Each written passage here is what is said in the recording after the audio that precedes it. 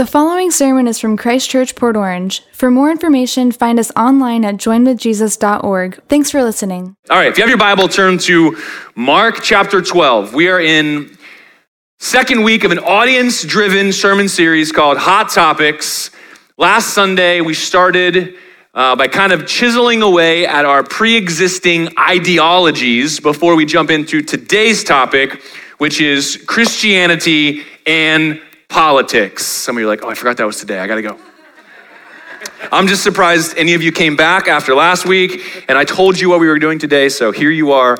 And I told the guys to make sure we start turning the air conditioning up incrementally, so by the time we're done, it's all hot and sweaty in here, just to hide your awkwardness. All right. This topic, I'm gonna come out from Mark chapter 12. It is in response to a number of questions that can be categorized under one repeated question and its counterpart that was not asked. And here's the questions. How can someone be a Christian and a Democrat? That was the question I got. Some of you are asking that question. So I'm going to answer that question genuinely, but I also want to submit to you and answer the question, how can someone be a Christian and a Republican? Wait, what? Because both of those are valid questions. And we're going to get an answer that should really upset the apple cart of your preconceived notions about politics. Now, I know some of you are like, I don't talk about politics. We don't talk about two things, politics and Bruno. That's it. That's all we don't talk about. But it's important that we do, and we're going to do that this morning. And I want to do that from Mark chapter 12 because Jesus was actually put in a position where he was forced to answer a binary question pretty much just like this one. And we're going to let his answer inform our politics. Because we are seeking to have a Jesus-centered worldview, not an ideology from left or right that puts a Christian label on it. That's what we talked about last week. So, before we get into Mark chapter 12, I want to just acknowledge the reality that we are existing in an era where there is extreme polarization around politics and especially around party politics. Now, this has always been the case in American history. We've always had very different thinking people with different priorities who have been seeking to have peaceful conflict and come to some compromise for the good of the citizens of the United States of America. That's always been the case from the beginning to present. But in these last 3 or 4 decades, the influence of legacy media, television, newspapers, and then social media has increased the fervor and the intolerance and really created a hot environment, a hostile environment between those on the left and the right by focusing on the extremes of both of those two things and then just hurling insults across the aisle. And so that's what's out there to be seen. And if you fall into that, you will find yourself polarized to one side or the other. And you, with like many Americans, the majority of Americans, you will find yourself with these perceptions because of that influence. This is a Pew Research poll that shows that majorities in both parties view members of the other party as, listen, immoral, dishonest, close-minded, and lazy. So this is the perception, and this is from left to right and right to left. So the perception of people who don't think like you is that they are ill-motivated or stupid. And so if that is informing the question, then we're not going to come to a right answer. And so we need to have some charity towards one another as we consider this. Now, I'm going to give you my opinion. This is not the Bible. This is not a prophetic proclamation. This is not from Scripture. I'm giving you my opinion. I believe that we have a Democrat Party that, with the use of legacy media, tells people what they want and then forces them to take it. That's what it feels like to me. That's my opinion of the Democrat Party. It's just, here's what matters, here's what's important, this is what good people want, and then we're going to start doing stuff to make everybody have it, and there's no, even if there's any resistance, you don't get to be heard. But we also have a Republican Party that does nothing, in my opinion, but speak against and rail against Democrats and then does nothing. That's what I've observed. Not just my perception. Maybe you know some candidates, know some things, know something I don't know, but that's been the general perception that I have. And I also have received this question: should the United States consider adding a third party? And here's my answer. We need a second party. Because right now, what we have is a uniparty playing ping pong as a sleight of hand and doing whatever they want to preserve power and to guard their own corruption, in my opinion. Now, this is me in my opinion. I'm just saying, this is not the Bible yet. We're going to get to that. So work needs to be done. Can I get an amen? We're going to talk about what kind of work needs to get done, but something needs to get done. Now, one of our values at Christ Church is that we are a becoming community. Do you see we put it in the mission? Disciples. We exist to be and become disciples of Jesus who make disciples of Jesus. Now, there's a reason we use a sentence that's that poorly constructed. And it's because of that word become. When you start to follow Jesus, you're following him as a learner, which means you're learning from him as your teacher, which means he knows things you do not. And when you disagree, guess who's wrong? So we're disciple makers. But it's important because this process is slow and arduous that we become a community that allows people to become disciples. And this means people need to be able to come into our community and feel a sense of belonging before their behavior changes, before they believe all the things that you believe. And in order to keep this environment intact, we have to have a spirit of charity and of patient endurance towards people who think differently than us. And so this is a non-negotiable. We also have this value. This is the sixth of our six kind of guiding principles. It's that love and truth are equal, essential, and inseparable. As soon as you err to one side or the other, you've lost the whole thing. If you decide to hold on to what you perceive as truth to the extent that you mistreat other people, you've lost the truth, because truth and love are equal, essential, and inseparable. If you decide that it's the loving thing to do is to accept everyone without ever challenging with the things they think that are lies, well, you've lost love, because it's not loving to leave people in a lie that ends in their own destruction. Do you understand how this works? And so for us, love and truth are equal. They're both essential. You can't go anywhere, do anything, understand anything without them, and they're inseparable. You can't pull them apart or you lose both. And so that's what we're seeking to do. And so I don't want anything that I say this morning to become an obstacle to people on their journey towards Jesus. And believe it or not, I would imagine in a congregation this size, and I won't have you raise your hands, but I'm guessing the majority of people who are present here are right-leaning, more conservative type people who may associate with the Republican Party, and a minority of people who are present would be more left-leaning people who associate with the Democratic Party. That's what I imagined. But you may be surprised to find that both camps exist and both are filled with genuine people who have faith in Jesus and are trying to move in his direction. Now, part of the reason for that, and this is the specific answer to this question before we jump into Mark chapter 12. Here's the honest, genuine, charitable answer to the question, how can someone be a Democrat and a Christian? Because the Democrat Party defines and emphasizes equality and appeals to compassion for the disadvantaged and marginalized. This is why. And those are Christian values. Those are biblical values. Equality and compassion. And if you're a left-leaning person asking the question, how can someone be a Republican and a Christian? And I've listened to people ask both of those questions sincerely and in a mocking way in podcasts this week. It's been very fun. If you're asking that question, here's why. The Republican Party defines and emphasizes freedom and appeals to tradition and to the common good. And all of those things are also biblical principles. And so at the foundation, at the most charitable foundation of these two parties, there are appeals to qualities that are engendered in the person of Jesus. And so that is why. That's the genuine answer. Now, there's a whole lot going on besides that. Can I get amen? It's not that simple, is it? So, Mark chapter 12, verse 13 and 17. Here's what it says. Now, Jesus at this point has cleansed the temple. He's about to proclaim some woes on the Pharisees. He's heading towards Jerusalem for the cross. He's having these interactions publicly where he's teaching. He's being opposed by the Pharisees, and he's being put into a bind publicly to align with one party or another. So very similar to the questions we're asking this morning. Here's what it says, Mark 12:13. And they sent to him some of the Pharisees and some of the Herodians. So the Pharisees are a group of people who are looking for religious autonomy, less governmental intrusion, and they have a moral majority that influences power. Who does that kind of sound like? And the Herodians have aligned with Rome and are using governmental power to influence and protect the rights of the people, and they are supportive of heavy taxation, especially on the rich.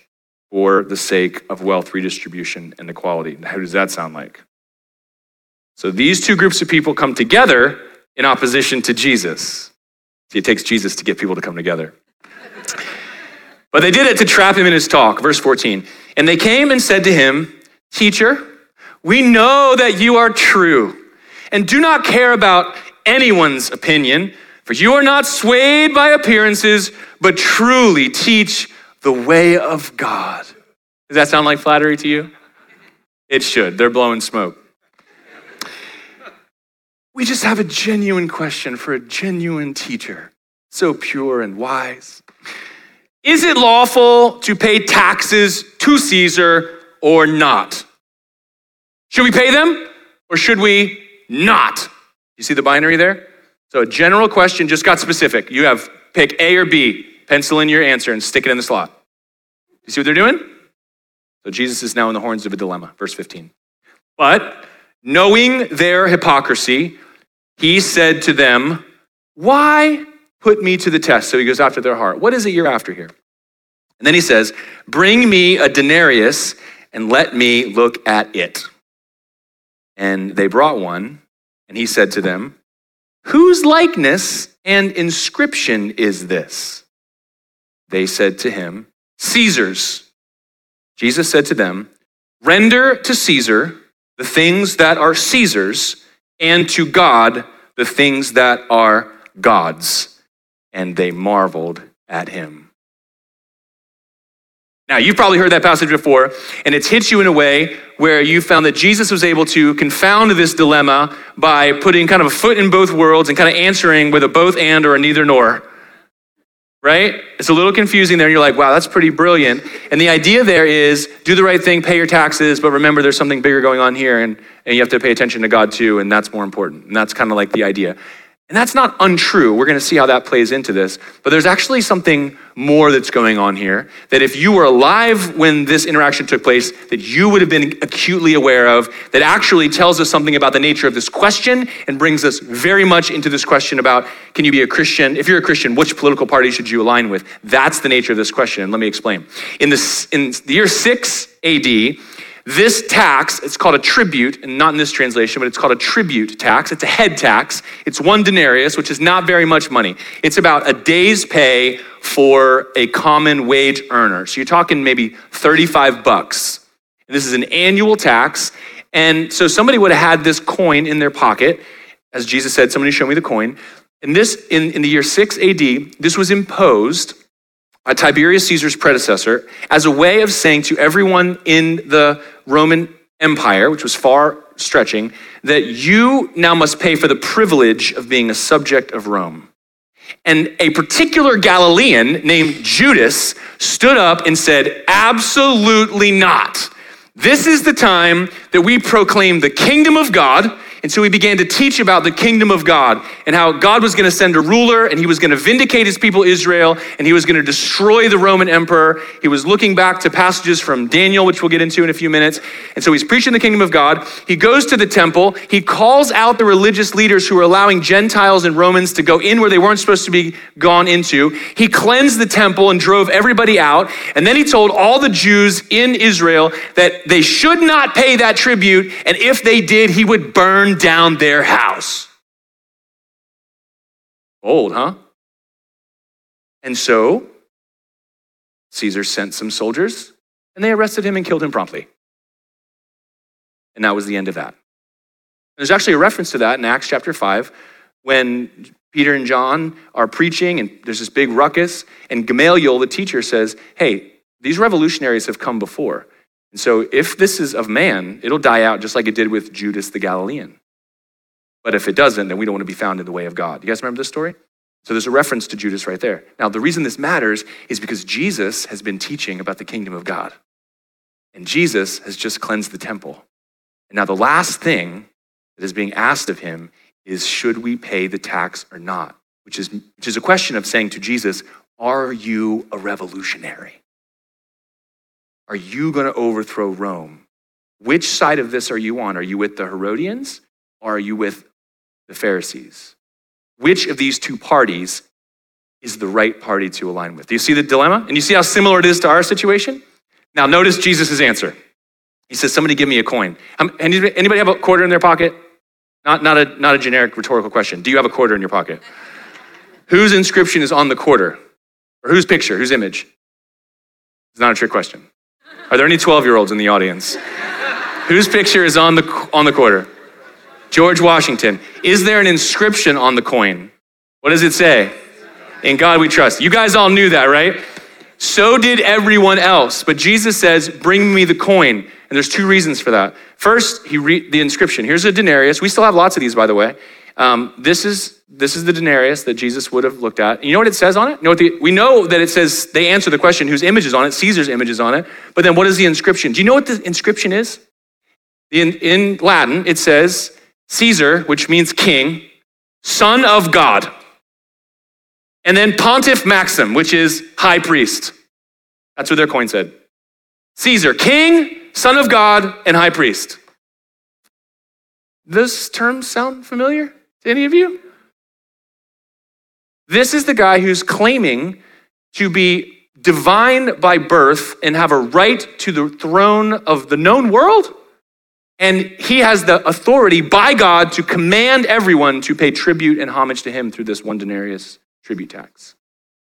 And so Jesus says, render to Caesar that which is Caesar's, and render to God that which is God's. So how do we interpret that answer? Well, the way we interpret that answer is with Jesus switched the verbs. They said, should we pay tribute to or give? It's an offertory. This is like a worship act. This is by saying, yes, you are the king, and here's do we give it or not? Jesus did not use the word give. And it's aptly translated in English, render, because it's a way of saying, you give to Caesar what Caesar deserves. Do you hear how revolutionary that can sound? What does he deserve? Well, he deserves the tax because his face is on the money. It's his money. But does he deserve the title of king, son of God, and high priest? Ooh, what's Jesus doing here? And then he adds to that, and render unto God that which is God's. The question then becomes, what has God's image on it? And the answer is, you do. Genesis chapter 1. And he created them in his image. Male and female, he created them. Jesus is saying, you are a part of two worlds, and those two worlds overlap. You have a role to play in both of them. One of them requires your everything, and the other one requires your appropriate response based on this reality. What? And so everyone would have been left going, what does that mean? Do you feel that tension right there? What do I do with that? Now here's what happens here. One commentator put it this way. In his question, Jesus refuses political simplicity. He says, don't try to force me into it. You get to pick from one of two options when neither of them are correct and in ways both of them are good. You see this? So he refuses to be put into this binary. And that's important for us as Christians as well. I can't remember how many years ago it was. I followed my parents in their party affiliation. And when I registered to vote, I was a Republican. And I changed my affiliation to no party affiliation because I didn't want to be a part, aligned with, or say, yes, this is the party. And so that's where I landed. That's not to say that there aren't good things the Republican Party is doing, nor is it to say that obviously I didn't swing over to join the Democrat Party. But this is part of the reason is there isn't political simplicity. And in fact, for us to engage in a meaningful way means that we have to go beyond just going down a line and going R, or D, and then not filling in all of the judges because you have no idea, not filling in any of the amendments because they're worded backwards and upside down and sideways. And you're like, I don't know. And you text somebody, can you send me a cheat sheet? How are we supposed to vote for this? Wrong answer. And so Jesus refuses political simplicity. He also refuses political complacency. Now I want to challenge, there's a lot of Christians out there who want to just totally spiritualize their relationship with God and just back out of the world in which you live. And that Jesus does not let you get away with that. When he says render unto Caesar that which is Caesar's, he's not just saying pay the tax. He's saying respond to the claim on divinity and high priest intercession and authority in like kind. You know, the scripture's clear throughout the New Testament especially that we ought to have a disposition toward authority that is one of submission. But it also puts parameters around them to say that they are God's servants to incentivize or reward good and to constrain or punish evil. Do you realize this? Like, that's what governments do. You want to know the essential components of government? Incentivize good, punish evil, and that's it. You see this? Now, we have a governmental system that is so top-heavy with bureaucracy that we are being controlled by people we've never even voted for and don't know their names. Do you recognize this? So what do Christians do? I'm just waiting for Jesus to come back or the rapture or whatever. Right? And Jesus says no. And then the last thing Jesus rejects is political primacy. And so some of you, it's time to get off the computer, stop watching the YouTube clips, turn off the podcasts. It's not all a political solution. Doesn't mean there's no political solution or engagement. We've already covered that. But this is not the end game. Jesus says you live in two worlds and don't spend so much time over here worried about Caesar that you're missing the kingdom of God and the purposes of God in your life and all around you. You understand? This is a very complex and powerful answer, but it shouldn't surprise us because Jesus is God. Pretty smart dude. So here's what I want to do. I want to take this reality and I want to pop some myths. Can we do that? Here's some myths. These are ones that were associated with the questions that were asked, and I want to pop them for you. Number one, the Bible is not political. To people who say that, I want to go, have you read the Bible? And maybe you thought that. The problem is a lot of people will be told a thing like that, and then they'll be told some reasons why they should think that without ever actually getting into the sources themselves. The Bible is exceedingly political. It's not just that it might be political or there's some political parts. It's political from page 1 to the last verse of Revelation. What is the creation narrative end with but the placing of mankind in the Garden of Eden, God's representative, made in his image, and what are they called to do? Exercise dominion. Do you see that? That's political. That's power. That's order. That's law. That's determining that which is good and that which is evil. That's punishing evil and doing what's good. That's taking care of Earth's natural resources and creating an environment for human flourishing. Politics. You recognize that? The entire setting of every book of the Bible is a political environment. The scriptures give to us tons of variety of different types of politics. You have theocracy, you have monarchy, you have anarchy. That's fun. Go read Judges. See how great it is when everyone decides what's good. So the Bible's not apolitical. The Bible doesn't avoid these things. There's bad ways of taking the Bible and what it describes and then prescribing that on the rest of the world as it is today and saying the Bible has this, so we ought to do this too. That's just silly hermeneutics, but the Bible is exceedingly political and always has been. Let me give you as an example, Daniel chapter 2. So the book of Daniel is basically the revelation of the Old Testament. It's apocalyptic literature, and it forecasts the destruction of multiple empires that have not yet existed and the coming of Jesus, the Son of Man, and the beginning of the kingdom of heaven. That's what Daniel is about. And in Daniel's carried off as an exile. He is brought into the king's court, which means he's made a eunuch. It's a wonderful way to live your life. He is a slave, and he's now been in forced labor, and yet he has the blessing of God on him. And so he's committed to following God as a faithful Israelite, even under the oppressive rule of King Nebuchadnezzar, and he's just making himself available to God. Now, because of that, because of his wisdom from God and the gifts he's given, he ends up in a place of high influence. Well, King Nebuchadnezzar in chapter 2, he has this dream, and this dream is tormenting to him. And so he calls his wise men together, and he says, I want you to interpret this dream for me. And they say, okay, tell us the dream. And he goes, no, if you're so wise, you tell me the dream.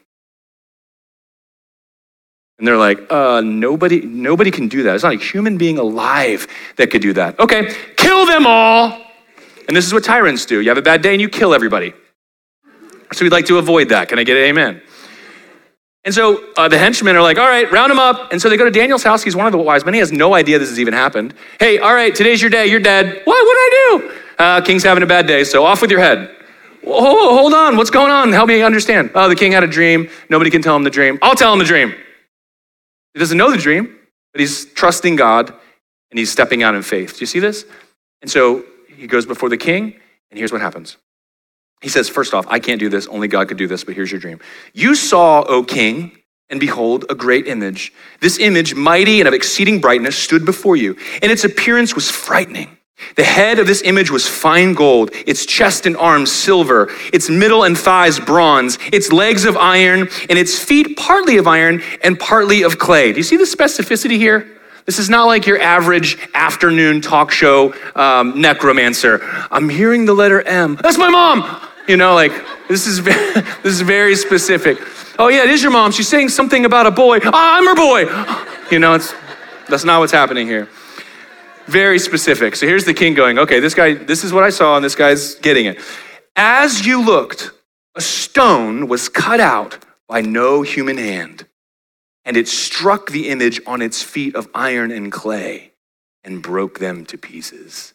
The iron, the clay, the bronze, the silver, and the gold all together were broken in pieces and became like the chaff of the summer threshing floors, and the wind carried them away so that not a trace of them could be found. But the stone that struck the image became a great mountain and filled the whole earth.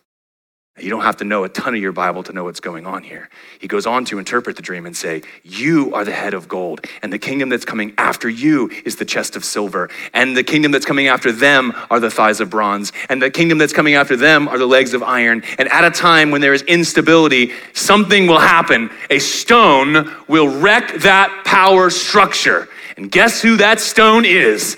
He's the stone of offense and a rock of stumbling. He's the cornerstone of the church. He is Jesus, and he has come to set up a kingdom, not through exalting himself, but through giving his own life. And his kingdom is growing and taking over the whole earth as we speak. Guess what, brothers and sisters? The Bible has some things to say about politics. It's a kingdom. This is what Jesus came proclaiming. Behold, the kingdom of God is at hand. Repent, the kingdom of God is near. You need to be in a right place to receive it, and I'm here to deliver it to you. Jesus called himself the Son of Man. This is Daniel's enigmatic figure of one, the Ancient of Days, appearing like a son of man. Who is this God-man that's coming? Do you understand the projection that's here? Now think for a second. This happened while King Nebuchadnezzar was oppressing Daniel as an exile. But notice that God didn't give the dream to Daniel. He gave it to Nebuchadnezzar. Do you see how political this is? He's using Daniel and his boldness to speak truth and interpret this dream to the king. Now the king does the wrong thing. He goes, okay, I know how to solve this. I'm gonna make that image, but it's all gonna be gold. And so God makes him crazy for 7 years, and then he gives him another vision. It's wonderful. And in fact, he ends up writing a poem extolling the God of heaven, and it ends up being in a different language than the rest of the whole Bible. It's in Aramaic. It's beautiful. And so you end up getting Nebuchadnezzar in the first person saying, nope, I'm not God, you are. Isn't that awesome?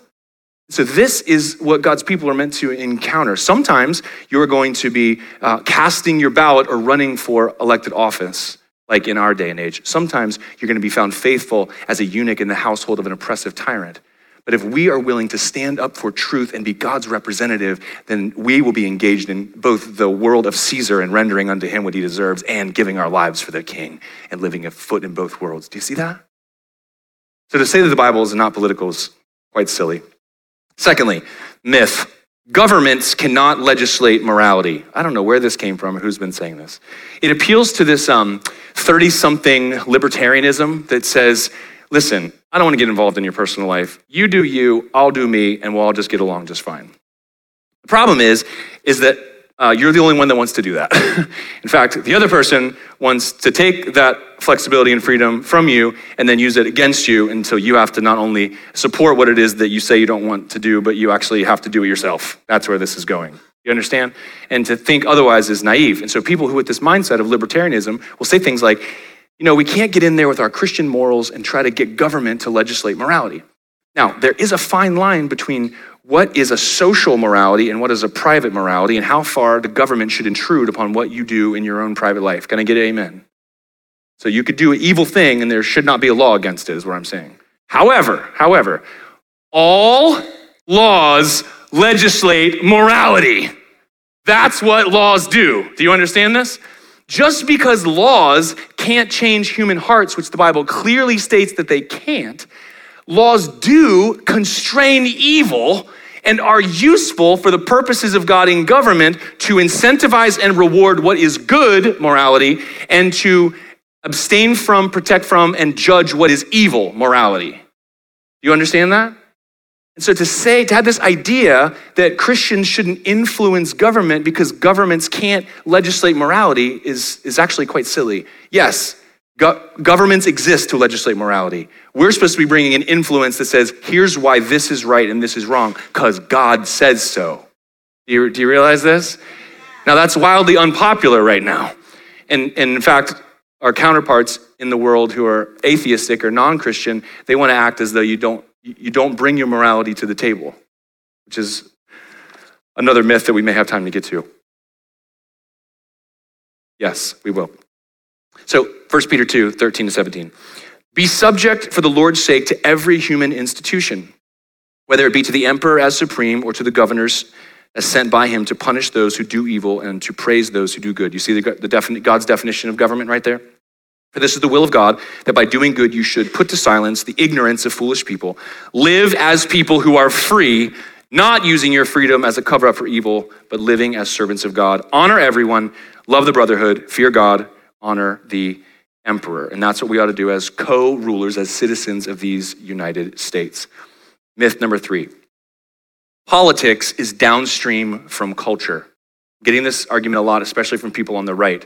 The idea is that we got to stop trying to impose our Christian views of morality on the world through laws and lawmaking, and instead we ought to start to influence the culture so that people generally begin to think differently and then they make those laws willingly. Now, it's not untrue that there's an influence in both directions, but to pretend that it's one directional and that culture then influences politics is somewhat naive as well, because culture is also downstream from politics. Do you guys remember Prohibition at all?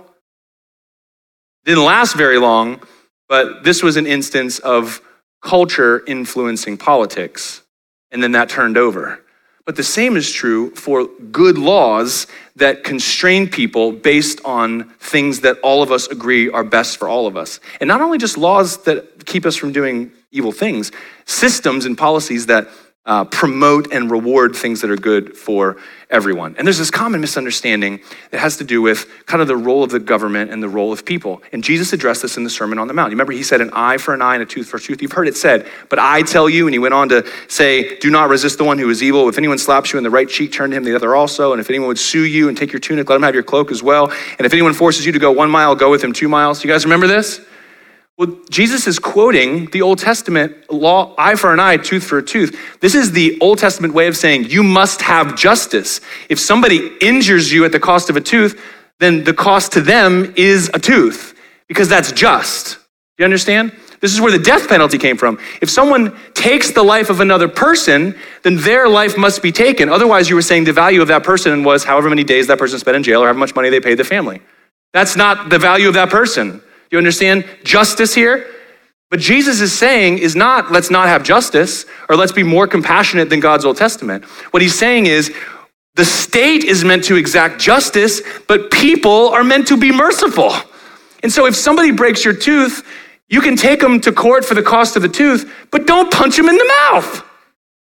Do you understand what Jesus is saying here? He's saying you've taken the state's role of executing justice and turned it into a provocation for you to effect revenge. That's not right. That's what Jesus is saying. And so yes, it is possible for you to have a whole set of beliefs about what it looks like for you to live your life in relationship with others, and then also say that this is wrong and must therefore be punished because good is good and evil is evil. Does that make sense? See, a lot of people make this argument from the left about the abortion issue. If you are pro-life, then you can't support the death penalty because that's not consistent. Well, no, that's not true at all. You can say human life matters, and so you shouldn't be able to abort a child. But you also can say, if someone is a murderer, then having a law that says that their life must be taken is the same kind of justice based on the value of the person they murdered. You understand that? It's not inconsistent. It looks inconsistent. It's because you're wrongly applying justice and mercy.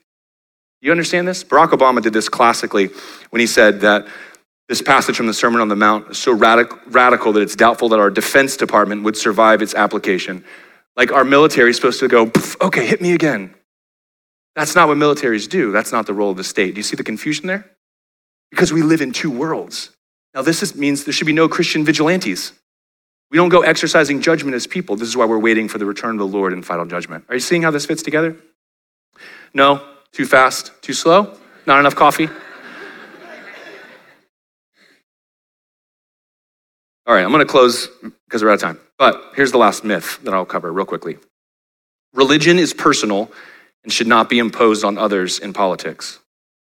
This is the 40 and under left-leaning Christian people that I listen to. This is the thing I hear over and over and over again.